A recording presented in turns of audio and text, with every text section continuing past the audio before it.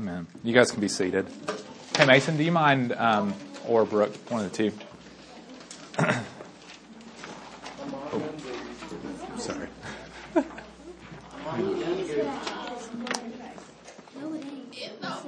It's just dirt. It's like a dirt clod, whatever you call it, dirt thing.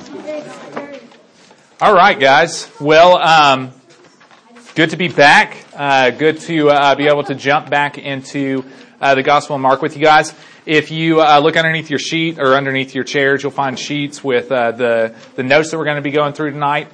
So you can grab those. Make sure your pen works. If it doesn't, there's plenty of chairs with pens that you can find a pen that works probably close to you.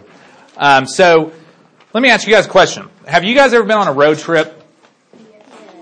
Yeah. Disney. Okay. Where else have people gone? Florida. Where else? Indiana. Gatlinburg. Michigan. Washington. Okay. So everybody's been on some sort of a road trip. Now, can you guys remember being on that road trip and finally reaching the state? Now, that doesn't count Gatlinburg, but reaching the state that you were going for.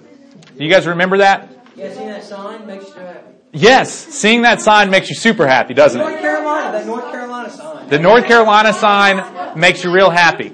I'm going to show you my favorite state sign, okay? This is the most glorious state sign. This is the most glorious state sign that's ever been created. All right? It's the state sign that I've gotten the most excited about ever for any state sign. No. It's Colorado, people. Come on now. Okay, you should know me well enough to know that this would be my favorite state sign. Okay. But it's Colorful Colorado, not Colorful Colorado sign. Okay? Anyways, so I remember going on a road trip with my bride, Erin, which I don't know where she's at right now, which is kind of, she's outside. Okay, at least I needed to quiet my heart because I was like I was kind of worried. I didn't know where she went. Okay, thank you, Quentin. Okay. So I remember taking a road trip with my wife, and I call like Oklahoma and that Midwest region of the country the Great Wall of Boredom between us and what is most beautiful, Colorado. Now, I'm not hating on anybody who lives in Oklahoma or Texas or wherever, okay? Don't hear me hating on people. But if you've ever driven that and driven through Oklahoma, it is just flat as like flat can be. And you're driving literally for like 10 hours, okay, to get across this state, and it just feels like eternity. And then finally, you're thinking to yourself like I'm almost there. And then there's probably still more 3 hours to go, you know. And then you're like, okay, I'm surely almost there because this is the flattest state ever and I just want to be out of this state. And then you still got another 3 hours in front of you, okay? It doesn't really take 18 hours or 16 hours to get through it, but it feels that way. And then you come up to, you start seeing it off in the distance, you see the sign, and you're thinking to yourself, could that be? Because it doesn't even look like a normal, like, welcome to Florida state sign or something like that. But you start getting closer and you realize, yes, it is. It's the promised land. Colorado is in front of me, right? And so when I see this sign, when Aaron and I were driving out there, we would stop at these signs, especially Colorado, and we would take pictures at them because we're super excited about it, right? Like we're so glad that Oklahoma is behind us. No offense to Oklahoma. Oklahoma is behind us and Colorado is here, okay? I did not take this picture. Okay, honestly, I got this off of Google, but we took a picture with this sign, and I should have just gone through our pictures and gotten them because I actually thought about that today. I was like, man, I should have gone through the pictures and gotten some pictures of us actually in Colorado because that's going to fit well with what I'm talking about tonight, but I didn't. You can just believe me that we were there, okay? So we get there, we get out, we're excited. Actually, you know what? Rewind. I'm misremembering. Okay, this is what happened. We drove through the night through Oklahoma. Aaron was asleep when we passed that sign. So I drove past it. I did not take a picture at it, but we did take pictures in Colorado. I remember we got all the way to Denver before I had to wake her up because of the mountains. Anyways, that is beside the point. What the point is that how ridiculous would it have been? How ridiculous would it have been if we had gotten like all the way to Colorado, we saw the sign and we're like, yeah! Colorado! This sign is awesome. It's made of wood, probably from Colorado. And it's big and it's awesome and I can stand next to it and I can take pictures with it. And then we can show it to everybody at home. Maybe it's better that I didn't take a picture with it. and then we can show it to everybody at home. It's going to be so exciting. I'm so glad to be in Colorado. And then get in the car and turn around and come back. Right. That would make no sense whatsoever. None whatsoever. Exactly. What? So that's the point, right? That would make absolutely no sense whatsoever. If you make it to the sign is not Colorado. The sign is pointing towards Colorado. It's on the border, saying that Colorado is in front of you. So it would be ridiculous for us to drive to the sign, get excited about the sign, and then drive back home. And yet, tonight, what we're going to look at is people doing the exact same thing, except in the spiritual realm. We're going to look at people who see a sign and either completely miss the sign due to the fog around them, or they get super excited about the sign and totally miss what the sign was there for.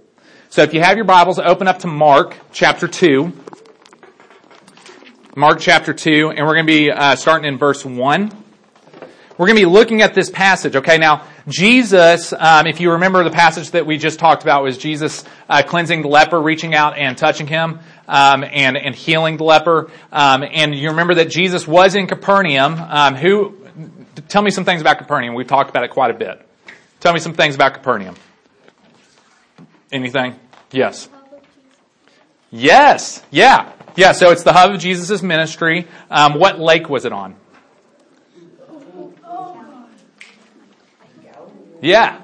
Yeah, Sea of Galilee, okay? It's technically a lake, they call it Sea of Galilee, but it's fresh water. And so what was the primary business around this area? Fishing, okay? And so Jesus, whose house was in Capernaum that was really important? Peter, that's right. So Peter's house was in Capernaum, and you remember the last time that Jesus was in Capernaum, he was in the synagogue, he was teaching with authority, healed somebody, went back to his house, and then that evening everybody came to him from the town to be healed, and there was tons of people that came, and then Jesus left early in the morning. He went to a desolate place to pray, and then his disciples come and find him because they're like, everybody's looking for you. And he's like, I must go on because I've come to preach to all the surrounding region. And so he didn't go back to Capernaum. But now we're entering back into Capernaum, okay? So you have to paint that picture first because Jesus is already known here first. But second, people were excited about Jesus, okay? And we'll see here in a second how they respond. And it's interesting to see how Jesus enters in. So let's look at chapter 2, verse 1 and 2. It says, and when he, Jesus, returned to Capernaum after some days, it was reported that he was at home. And many were gathered together so that there was no room, not even at the door. Okay. So more than likely that home is the same home that we looked at. Peter's home is more than likely where they were at. And something, if you guys remember the picture that I showed you from a first century house in that region, that a lot of times it was flat roofed, okay? And there were steps that went up to the flat roof. And that's important because of what's about to happen here, okay? So imagine Peter hanging out. Again, this is a familiar scene. They've done this before. Jesus was there in that evening time when a bunch of people came and saw him. And you remember the amazement of everybody around because they're like, we've never seen anything like this. And he teaches with authority. And he's healing people right and left. And then finally he gets a little bit of shut-eye and then leaves early in the morning to pray. So that's the last time that we were in this house. And so he comes back and he enters into the house. And I find it interesting that word got out. It's almost like that Jesus wanted to just kind of lay low, you know. And then word gets out that Jesus is back home, and people freak out, and they come. A lot of them come. So much that if you can imagine that house being standing room only, okay. Has anybody ever been to a concert like in the general admission where it was standing room only? Like. That's kind of what we're talking about here, where everybody's just kind of crammed in there so much so that it's blocking the doorway. You can probably imagine some people at the back of the doorway trying to get up on their tippy toes to actually see what's going on inside. It says here that Jesus, here in a second, will say that Jesus is preaching. He was definitely preaching. He could have been healing at this point. He was from what the text says, he was preaching, and then here in a second you'll see that the paralytic is brought to him.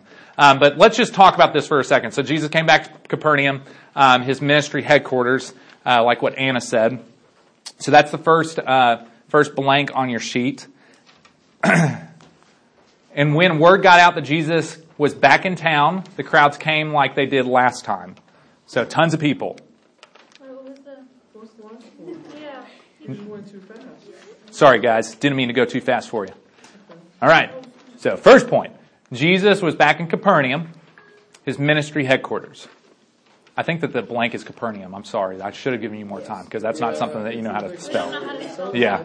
Okay. So you're like doing one letter at a time. Okay. So he's back in Capernaum, and that's his ministry headquarters. And then the second one is when word got out, Jesus was back in town. The crowds came like they did last time. Okay. The crowds came like they did last time. Standing room only, people. General admission. Like Jesus is back in town. All right. You probably could have sold tickets to this thing. Yeah, kind of like that. Like people are just like really, really excited. Okay. And so they come, and then this is what happens. And they came bringing, and this is Jesus' response to faith. They came bringing to him a paralytic carried by 4 men. And when they could not get near him because of the crowd, remember, standing room only, it's already said that like the door's clogged, okay? They removed the roof above him. Okay? And when they had made an opening, they let down the bed on which the paralytic lay. And when Jesus saw their faith, he said to the paralytic, "Son, your sins are forgiven." Okay. So, yeah. In fact, you're hitting on the next point, so I'm just going to go to it. That is dedication. I called it passionately committed, but yes, dedication. Okay, I find it so fascinating that these 4 men aren't identified. My immediate thought was family members, and it could have been family members, or it could have just been really good friends, right? Or it could have been a mixture of both. It could have been some family members and some friends. But regardless, these 4 men were passionately committed to getting this paralytic to Jesus. Now remember that Jesus had already been there healing and casting out demons. So they believed that if they brought this man to Jesus, that Jesus could heal him. We aren't told how long he had been paralyzed. It could have been a long time. It could have been his entire life. It could have been a short while. But regardless, he was paralyzed to the point where he could not get to Jesus himself. And so these guys were passionately committed to bringing him to Jesus. And it's interesting that they're not named. And it's also interesting whenever you look at what Jesus saw, he saw their faith. Saw their faith. And so that could be referring to the paralytic too, but it was definitely referring to the 4 that brought him. And it's interesting that it's worded that way. That it wasn't like the paralytic that he looked at him, he said, he saw the paralytic's faith. He saw their faith, these 4 men. So in some degree, their faith in bringing him to Jesus played a part in his healing. And again, we see that throughout the Gospels that there's an overlap of people having to have faith, right? That Jesus can do something, and of course Jesus could do it regardless. But there was that overlap oftentimes that we see that somebody either had lack of faith or they had the faith in order to be healed, and that Jesus was able to move in that way. Again, Jesus wasn't limited by people's faith, but it seems like that it played a part in this passage. So Jesus sees their faith. More than likely the 4 men and possibly the paralytic as well. So the houses back then had stairs normally on the outside, and it would go up on the roof. Okay, there was actually stipulations in the Old Testament when you built a house that you had to put a ledge around the top of the roof so that people couldn't they could fall off, but that it wouldn't be as easy to fall off because you would feel the ledge, right? And so they climb up on the roof with this guy. Okay, you imagine that all these people all around Jesus' house. The other thing that is just fascinating, again, for me to think about, is that because of the last scene, I immediately envision this at night. Could have been at night, or it could have been in the daytime. Or it could have been raining. You ever think about that? Like, I'm not saying that one of those 3 is correct, but it's interesting when you start thinking about these passages. Like, I never think about, like, Jesus probably had days where he was stuck inside because of rain. Right? Like, Jesus probably had days where it was like blazing hot outside and like sweating like crazy. Okay? Like normal life happened for the disciples. And again, we see little tiny snippets of what happened in Jesus' ministry. But I would love, and I'm looking forward to having the conversations about what actually happened in between those moments. Around the campfires, or stuck inside because of the rain, or hanging out with family out during the Sabbath and just enjoying one another. But anyways, that's beside the point. What is the point is they climb up on the roof with this paralytic, and then normally back then it was like a thatched roof, okay? Again, there's like stipulations like, well, it could have been thatched with reeds, or it could have been like, or another one was like that it had sod on top. It really doesn't matter. The point is that when you're thinking about a roof on today's house, that is not what it is. Okay? It was something that could have been disassembled. It could have been tiles. It could have been sod. It could have been reeds. It could have been disassembled. Now, imagine yourself being Peter, hanging, right? More than likely it's at his house. Again, it's not completely specific that it is, but calling it Jesus' home, again, more than likely it was Peter's house, but that's beside the point. But think about the owner of that house, right? You're hanging out, you're watching Jesus preach, you're doing your thing, and all of a sudden you start feeling crumbles of roofing coming down on your head. Right? Like, imagine that. Imagine the people in that room that are just like mesmerized by Jesus' teaching, and then little particles start falling on their head, and they're like, what is going on? Talk about disrupting a service. Like, think about that, being up and listening to Pastor Kenneth, and all of a sudden somebody starts digging through the roof. Like, people would take notice. And then, in addition to that, the person that owned that house, who knows what their reaction was? It could have been like, oh my gosh, like, they're ruining my property. We don't know.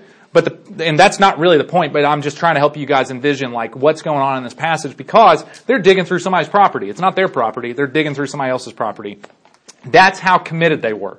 That's the point. That's how committed they were to get this guy to Jesus. They would stop at nothing, even digging a hole in somebody else's roof. Okay? And so Jesus sees their faith. And so, if you look at James chapter 2, we see a connection between works and faith that James talks about, that like, hey, show me your faith without works, and I'm going to show you my faith with works.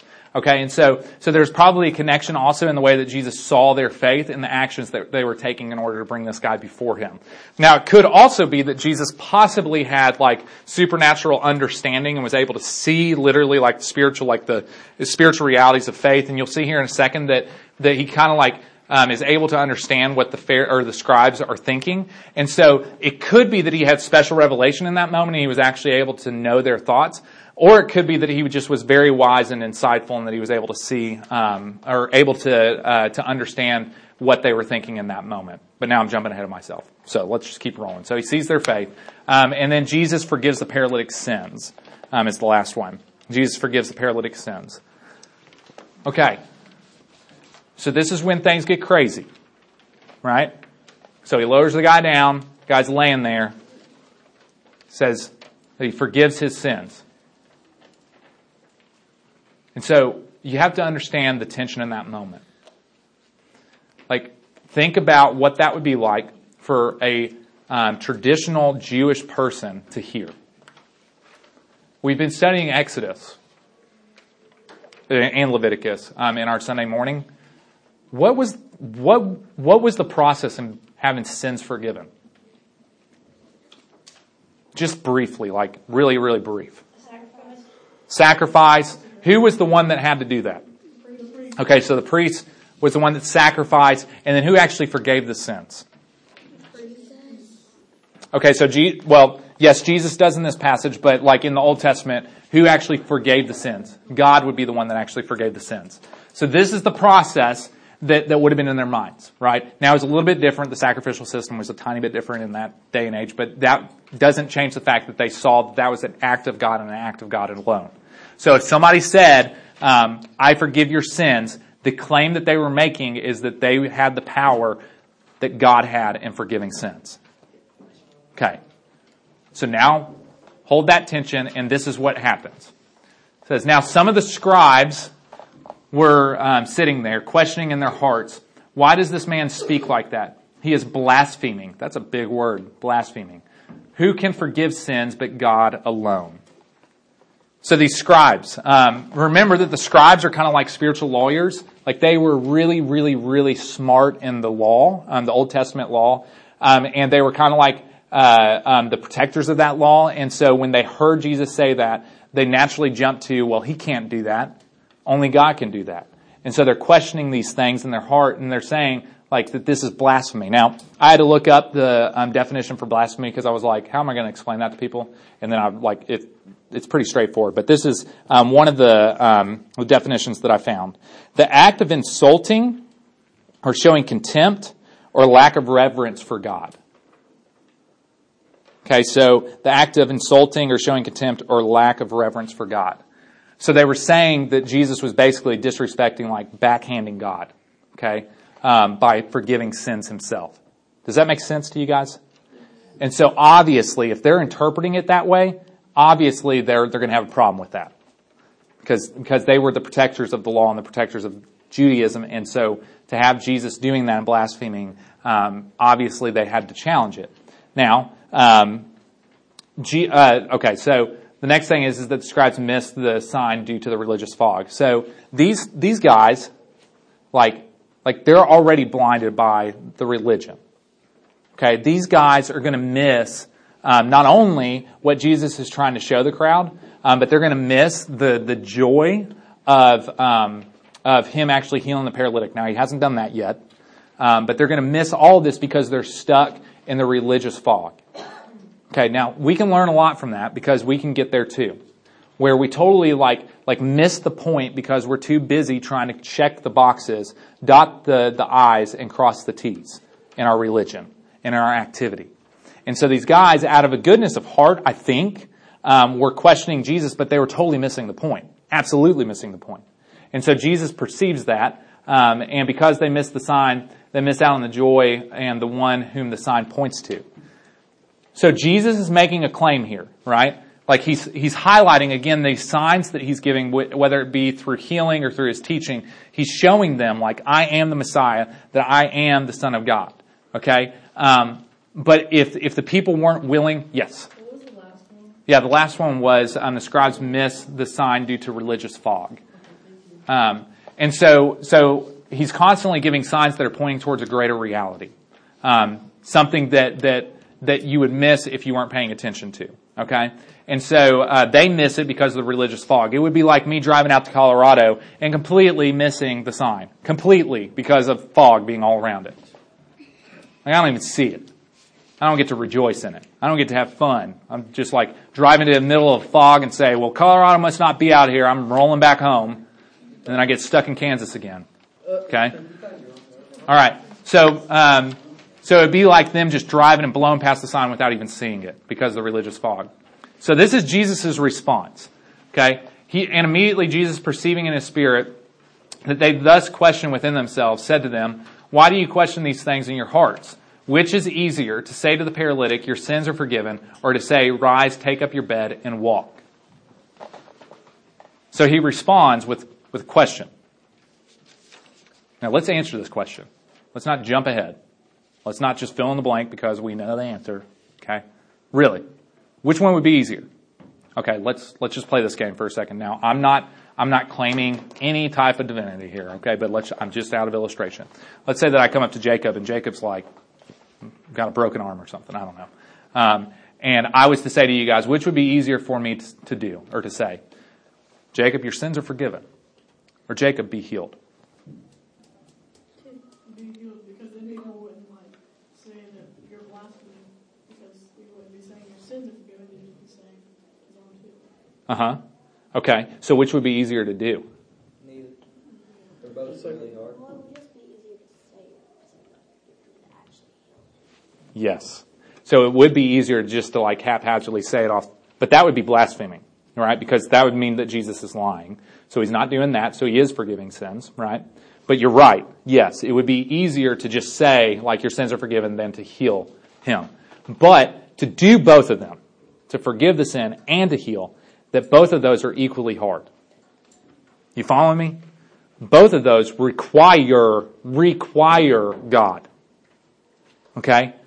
Now follow me here, because Jesus is setting them up and he's trying to show them that, like, not only am I going to forgive his sins, but I'm going to heal him, and I'm going to show you guys the truth in that. And so, Jesus sees their blinded heart and asks a question. Again, we don't know if this is like divine insight. Sometimes we see that Jesus has divine insight, and then sometimes it seems like that he's limited in his knowledge in his human form. Okay, I'm not saying that Jesus is limited. Okay, hear me that. But because of the divine nature of him being 100% human and 100% God, and like those two coexisting, that there's times that it seems like that he's limited in his knowledge. That doesn't mean that God's limited in his knowledge. He's all-knowing. And it's really hard to describe like how that might actually like play out. And I'm not going to get into all that right now, because it's kind of beside the point. Because the point was whether he had divine knowledge, that's actually what they were thinking, or he had insight because he was extremely wise and he knew that would be what they were thinking. He knew, regardless. And so he poses that question, and he asks which is easier, to heal him or to forgive his sins. Both are impossible without God. So he's setting it up. Both are impossible without God. So, like he's creating a tension, right? Because if he heals him, which he's about to, if he heals him, then he's making a point. Not only am I able to heal him, which requires God, and if it requires God, then that points to the fact that I am God, which points to the fact that I can forgive sins. You following me? Okay. So both are impossible without God. So let's see what Jesus does. So that you may know that the Son of Man has authority. Okay, let's pause there for a second. Son of Man. It's a really, really, really interesting self-claim that Jesus makes. That's his favorite name that he uses for himself. He doesn't normally use Messiah. He doesn't normally use like Son of God. He uses the term Son of Man. Now, if you do a study of the Old Testament, of what that term actually meant in the Old Testament, it's interesting. Because sometimes it's used and it's talking about a human being, and then sometimes it's used and it's talking about a divine being. And so, pretty cool, right? Like here Jesus is saying Son of Man, and that's his favorite. This is the first time he brings it up in Mark. That's the reason I'm telling you guys about it. You'll see this coming up over and over again. It's interesting because he says Son of Man, and it leaves that question for them to answer. Am I using this term Son of Man as just a Son of Man, literally like a human being? Or am I using this term Son of Man as a divine being like you see in the Old Testament? I love it. I think that it's so winsome in the way that Jesus uses this term. In addition to that, he probably didn't use Messiah because it had all sorts of connotations that we've talked about, that they expect him to come in and to be a political hero instead of the Messiah that he was to take away the sins of all the world. But he probably didn't use it because of those political connotations. And then Son of God probably would have been just too straightforward. And there's a lot of messianic secrecy like that we've talked about, where Jesus sometimes tells people to just not tell what has happened. He sometimes isn't straightforward that, hey, I'm the Son of God, I'm the Messiah. But that he's allowing people to have that revealed to them and to come to faith in that without him just straight up saying like, yeah, I'm the Son of God, I'm the Messiah. Like if he had done that, he could have just come and said that one verse or maybe two verses and been done, right? But he uses this term Son of Man, has authority on earth to forgive sins. He said to the paralytic, I say to you, rise, pick up your bed and go home. And he rose and immediately picked up his bed and went out before them, so that they were all amazed and glorified God, saying, we never saw anything like this. Yes? Just a question, was this on the Sabbath day or? More than likely not, no. So if it was on the Sabbath day, and the reason I say that, if it was on the Sabbath day, because we're going to see in different passages when he heals on the Sabbath, the scribes have issues with that. That's what I was thinking, because whenever he picks up his bed and walks with it, I was thinking back to the Sabbath day and how they had those. Yes, and Jesus does heal somebody on the Sabbath day and tells them to pick up their bed and walk, and that they have issues with that because it is the Sabbath and he wasn't allowed to do that. You're right, and so from what is shown in Mark, that this probably wasn't on the Sabbath, okay, or they probably would have brought that up as an issue as well, but they don't. Okay, so the people get all excited. We've never seen anything like this. Yes. From like the New Testament where Jesus was trying to, how Sabbath, and he was healing on the Sabbath. Uh-huh. Why are they changing it, or why does he change it? Why does he change healing on the Sabbath? I feel like God gave the rules of, the Sabbath and whatnot. So Uh-huh. I don't get why he was trying to change it. Oh, why he would heal on the Sabbath? Or why he was telling Jesus to change it, or... Oh, okay. Yeah, that's a great point. And a lot of people were confused by that. In fact, the scribes were confused by that, and they had issue with it because they were saying you aren't supposed to heal on the Sabbath, right? And so he talks to them in various places in the gospel about that, and basically highlights and points to the reality that God cares more about you as a person than he does about some religious law. In fact, he highlights that the Sabbath was given to people as a gift. And so then he brings up like, if one of you guys has an animal and it falls into a hole on the Sabbath, will you not pull it out of the hole? Of course. And so he was just highlighting how ridiculous it is that you would pull that animal out of the hole, even though that would be work, but you're going to look out for the best of that animal, and yet this person comes in. Why shouldn't they be healed on the Sabbath? Does that make sense? Yeah. And so again, he constantly points things towards the heart and towards the heart of God, as opposed to like checking the list and saying like, but he's not breaking the Sabbath in that, because the Sabbath was intended for good and it was intended for as a gift to people. But if it's causing harm to people by keeping the Sabbath, then it's defeating the purpose. Yeah. Does that make sense? Yeah. Okay. By keeping the Sabbath in the sense that like crossing the T's and dotting every single I. And again, remember that a lot of these religious rules and laws, they set up rules and laws and rules and laws and rules and laws around that. So some of them could have been like just like whatever law system they set up around it, and it's not even like really what God intended in the first place. So it'd be interesting to kind of parse that apart. Maybe we'll do that next time the Sabbath comes up. Okay. Thank you for the question. That was good. All right. So Jesus healing the paralytic points as a sign to a larger reality. So which is easier, to heal him or to forgive his sins? Now, if you don't believe that I forgave his sins, let me just show you by healing him that if it takes God to forgive his sins and it takes God to heal him, I'm going to heal him, which points to the reality that I am God. Right? But these scribes miss the sign. They miss it. Totally miss it. Like they just blow right past it. The religious fog is blinding them to see who Jesus actually is. Now, there's also another group of people here. And you see that these people get really excited. They're like, we've never seen anything like this.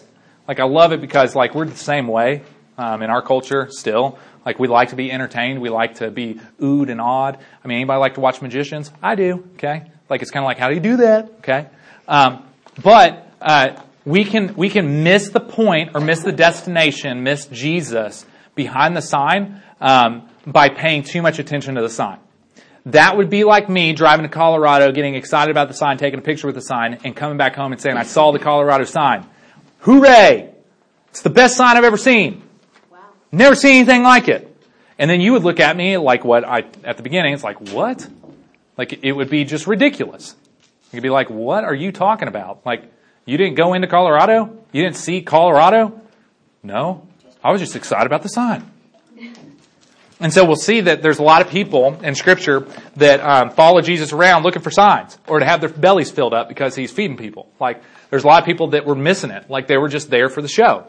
And I'm not judging them. There were also people that were coming to genuine faith in Jesus, and I'm not going across the board that everybody in that house that got excited about it didn't have genuine faith in Jesus Christ. But there were a lot of people there. In fact, we see it throughout the Gospels that Capernaum, a lot of times Jesus has a hard time with them because they don't come to genuine faith oftentimes.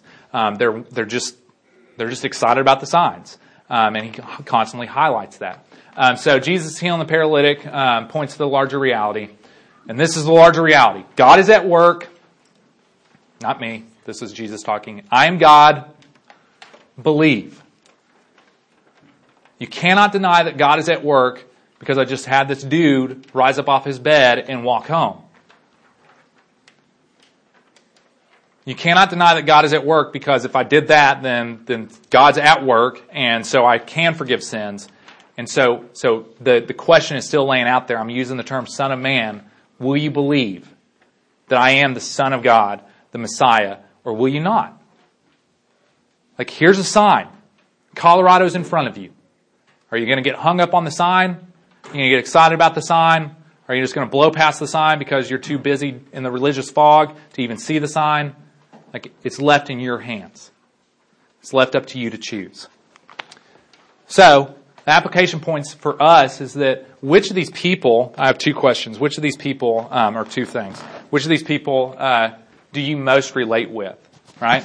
The scribes, the ones that just blow past the signs. When you read the scriptures and you see what Jesus is doing, you just blow right past them. Because the religious fog, you're just too busy being religious and you don't really see that Jesus wants a relationship with you. Do you relate with the crowds? Where you just come and you think that it's all about the being oohed and awed and being entertained at church. And that God's just kind of like this icing on the cake that you're building your life around. Or do you relate with the 4 men and the paralytic? And possibly some more in the crowd there. We don't know. It doesn't say anything about them. But the 4 men and the paralytic, where you have genuine faith that Jesus looks at and he sees your faith. And you see Jesus for who he is. That the signs are awesome, but they point to Jesus. And so if I get hung up on the sign and get excited about the sign, or don't even see the sign, then I'm missing the point. So our goal should be to be like these 4 men and the paralytic, where we actually see Jesus. And then the second thing is don't miss the destination for the sign. Don't drive to Colorado, look at the sign, get excited about it, and come home. You've got to go past the sign to find Colorado. And so Jesus, time and time again, is giving signs pointing to him, pointing beyond what that sign is to a greater reality, that the kingdom of heaven is at hand, that it's come near to us, that he is the incarnate God, and that he is dwelling among us, and he is the Messiah that's going to take away the sins of the world. And it's up to us to choose whether to believe that or to not believe that. To believe that he's the Son of God, the Messiah, or to not believe that. And so my encouragement to you guys is that if you've never seen Jesus, and believed in him, then I encourage you to come and talk to me about that.